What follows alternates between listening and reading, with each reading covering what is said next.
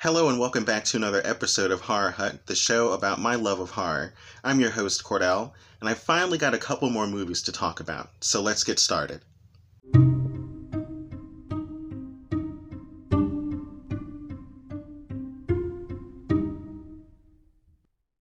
First, I want to talk about a movie called What Keeps You Alive. It's directed by Colin Minihan. I think I'm saying that right. It was released in 2018. It's 99 minutes, hour and 30 minutes. And it has a 66% on Rotten Tomatoes, but I think it deserves a higher rating. It stars Hannah Anderson, Brittany Allen, Martha McClasick. I think I'm saying that right. I'm not sure. Joey Klein, and Charlotte Lindsay Marin. And the plot reads as follows. Jackie and Jules, aka Julie, are a couple celebrating their first anniversary at a secluded cabin in the woods belonging to Jackie's family.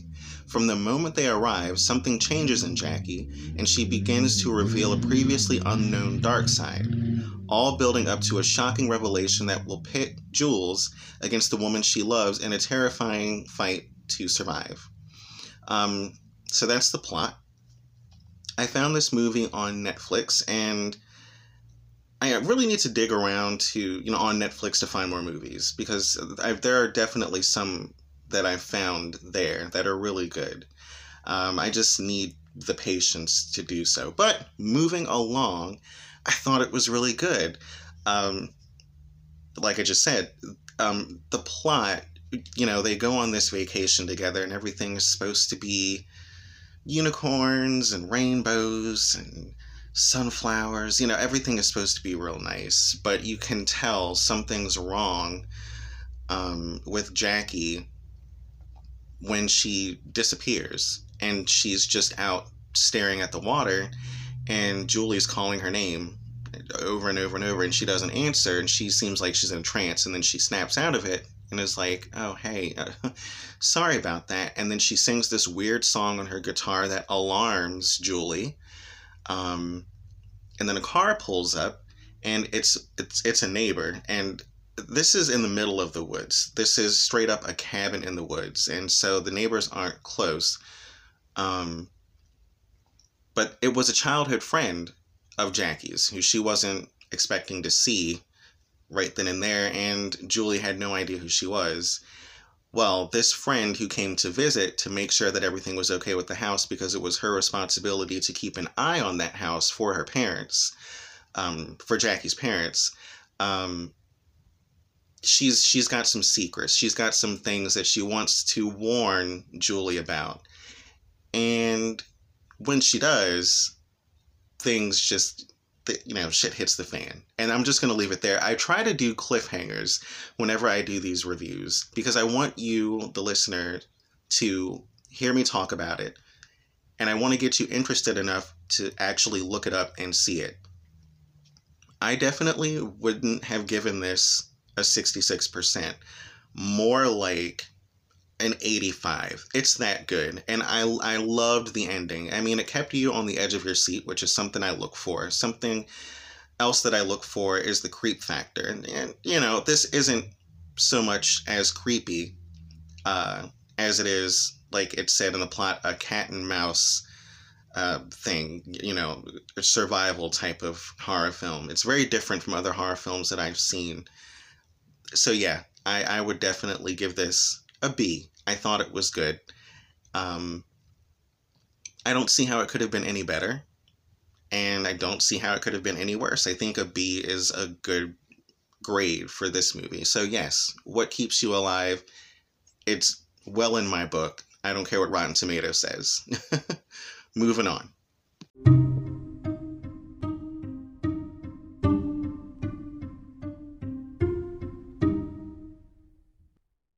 Next, we have a movie that I found on YouTube called The House on Pine Street. It's directed by Austin and Aaron Keeling. They're twin brothers, and I believe they're from Maryland, which is where I'm from. It was released in 2015. It's 111 minutes, or an hour and 51 minutes. It stars Emily Goss, Taylor Bottles, Kathy Barnett, Jim Korinke, Korinke, I'm not sure how to say that, Natalie Pellegrini and Tisha Schwart Entwistle. There we go. These are some tongue-tied names here. But the plot reads as follows. A woman coping with an unwanted pregnancy moves into a haunted house. Now, it's very simple. It doesn't sound all that interesting. However, I was bored and I was looking for something good to watch, and I didn't find anything on Netflix. I got tired of searching. And I'm sure that now there's some, there's some other movies on Netflix, because I saw these movies a couple of months ago. But like I said in a previous episode, it takes a minute for me to find good movies, ones that will actually keep my interest. But it was pretty good. I describe this as if the movie Rosemary's Baby had a baby with the Babadook. So, because we know in Rosemary's Baby, cult classic, there's something wrong with her baby, and she's not so sure about it for a minute, and the people who live around her in that apartment complex and just in that area are weird. So there's that element that is very relatable to, or very similar, I should say, to The House on Pine Street. And what reminds me of the Babadook is that, okay, she's got this unwanted pregnancy, right? But she's going to keep the baby. But there's something wrong. There's something in the house. She's the only one who's suffering from it. She's the only one who can see it. And it's making her more and more miserable as time goes on. And it's very similar to the Babadook. Her pregnancy was difficult. It was traumatic for her because she was in a car accident that killed her husband, and she almost lost her child, who then grows up to be a very problematic child, very behaviorally stunted child. And she can't stand it. And her depression manifests into the Babadook.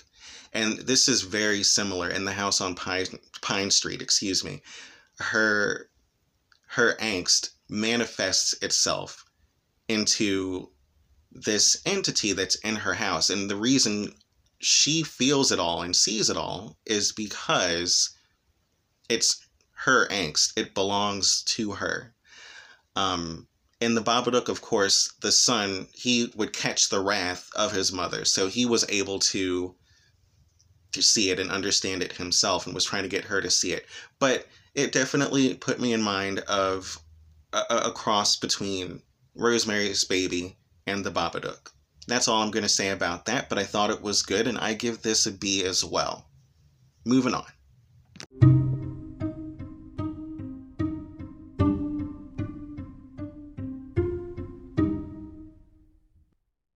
Okay, so I avoided talking about this movie for over a year, but here we go. The Gallows Act 2. Now, alright, I'll let you have your opinion if you haven't seen it already. But I'm just going to go ahead with the, what it's about real quick and then get into it. It's directed by Travis Clough and Chris Loafing. It was released in 2019. It stars Emma Horvath, Brittany Fallardo, Chris Milligan, and the plot, and excuse the dirt bikes in the background. There's nothing I can do about that. So if you hear it, I'm sorry. Kids around this neighborhood like to ride their dirt bikes as soon as the weather breaks just a little bit. And today it seems to be, I guess, in the high 40s. I don't know. Warm enough for them to make a whole bunch of noise. But, moving on. The plot reads as follows. An acting student encounters a malevolent spirit after participating in a viral challenge. Now, it got a 2 out of 5, and that's from Common Sense Media. That's their rating. IMDb gave it a 4.3 out of 10, which I think is high, but it's still bad. And it has a 0% on Rotten Tomatoes. Yeah, that's what I would have given it too, because it's a trash movie. It is trash. I'm not sure. I'm not sure why I thought it would be okay, since the first one wasn't all that bad. I actually have it on DVD, and I thought it was all right. You know, it wasn't anything spectacular, but it was okay. So I gave this one a chance when I saw it. You know, hell, but I didn't even think they needed a sequel. But I'm guessing that had something to do with the first one pulling decent numbers. You know, the studio said, fuck it, let's make a sequel. And but it was cringeworthy. First of all, I hated the way that it was shot. It starts off in the style of found footage, and even when they transitioned into standard camera work, it seemed like they couldn't make up their minds, you know, how they wanted to shoot it. And it was just really annoying to see their attempt at that. It just took a lot away from it, you know. Just make up your mind. I mean, it's too late now, but there was that. The second thing was the acting. The acting was terrible. Although, I do have to give the lead actress a little bit of credit, because I could tell that she was trying. She really was. But, nah. And her love interest did not pass as a high schooler at all. I mean, that little love connection that they had was the most unrealistic shit I'd ever seen in my life. Nothing. I mean, even in a romantic comedy, that those love connections are more realistic, and it's supposed to be a comedy. It's supposed to be unrealistic in a funny way. I don't know. This was just bad. I don't know. I don't even know how to put it into words. It was just really bad. And then, to top it all off, the ending, it didn't make any sense. And it did absolutely nothing for the plot, which is supposed to be about a haunted play, but it turned out to be a cult about Charlie, the kid who was accidentally hung in the 90s that they cover in the first film. Apparently, there's a cult behind all of that now. And she was duped by everyone she came in contact with to commit suicide as a sacrifice to Charlie. And I was like, what? Like, I had so many questions after that happened. And then, to add on to it, everyone there is an accessory to murder. I mean, they filmed the whole entire thing, and they likely posted it to go viral. Because, I mean, it starts out with the lead actress. I forgot her name in the movie, but it starts out with her losing YouTube followers, and she's kind of freaking out about that. And then she comes across this play, and suddenly she's, you know, doing great, and all this other stuff starts to happen, and she gains more followers and stuff like that. But it just doesn't make any sense. As you can hear from my rambling, it makes zero sense.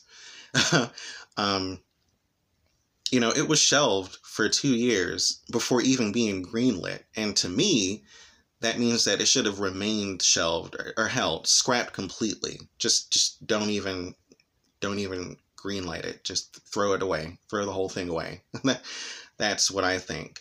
You know, I know there's a lot of bad movies out there, and there are some that are so bad that they're good and end up being a cult classic. However, this does not fall into that category at all. So I give this one an F. F for sure.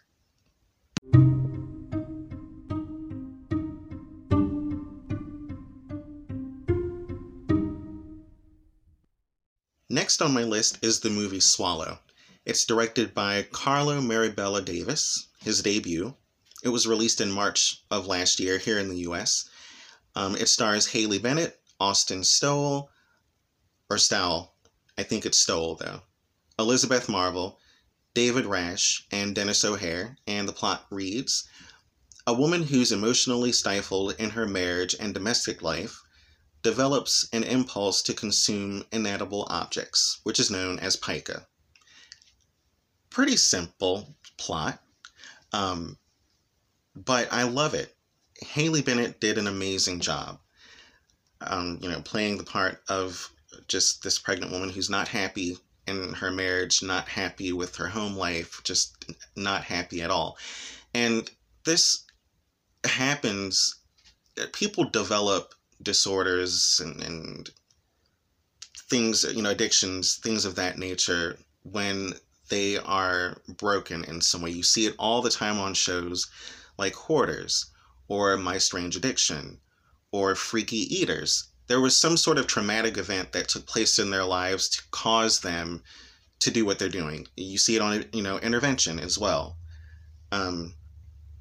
So I mean, that's what happens throughout the movie. She's just not happy, and she at one point picks up a thumbtack. No, yeah. I think it's a thumbtack, and she's staring at it, and you can see that she's wondering what it would taste like, and she eats it, and it's like, oh, it's not good for you, nor is it good for the baby. And so there's a huge rift between her and her husband when he finds out, and his parents come over and get themselves involved, and it's a good movie. I think it's a very good movie. It was critically acclaimed, but one of the negative opinions came from Globe and Mail's critic.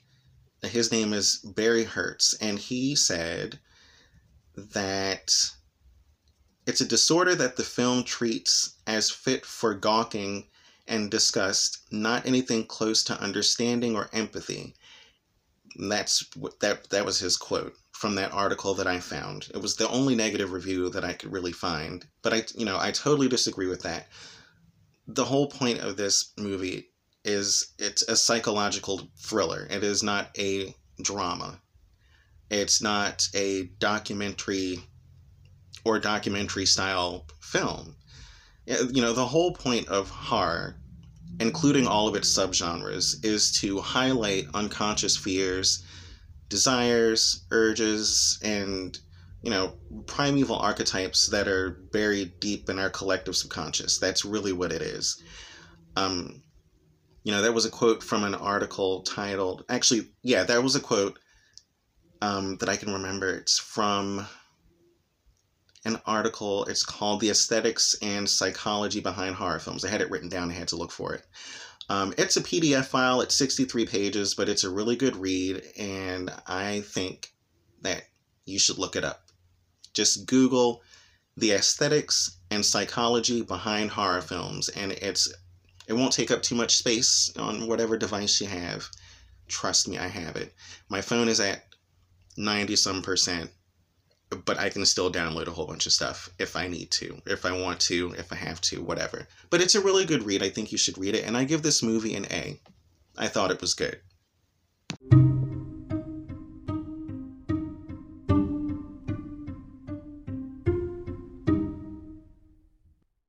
And last but not least, we have Unsane. It's directed by Steven Soderbergh. Yes, Steven Soderbergh. It was released in 2018. It stars Claire Foy, Joshua Leonard, Jay Farrow, Juno Temple, Amy Mullins, and Amy Irving. I love Amy Irving. And the plot is about, it reads, a woman is confined to a mental institution after she's pursued by a stalker. Fun fact, though, the entire film was shot entirely on the iPhone 7 Plus, which I think is pretty neat. Even though I'm not a fan of anything Apple, really. I've always been an Android user, and that'll never change. But anyway, really good movie. It really, you really start to question your own sanity for a second. Like, am I going crazy? Because I don't think anybody's following her. But she keeps seeing this man in the hospital, wherever she goes, and at one point she ends up in solitary confinement because she just kind of loses her shit. And the patients around her are like, girl, like, is you okay? Like, what's going on? Why exactly are you here? And she's like, just like in any other psychological horror film, she's claiming that she's not crazy. And there's always that one other patient who is on your side, who's just as coherent and well-spoken and as normal seeming as the person who's there. And So it's got those classic elements, but there is a little bit of a twist, and that has to do with her being in solitary confinement. And I'm gonna leave it there because I would like for you to see it if you haven't seen it already. I give Unsane, I give it an A. I thought it was good.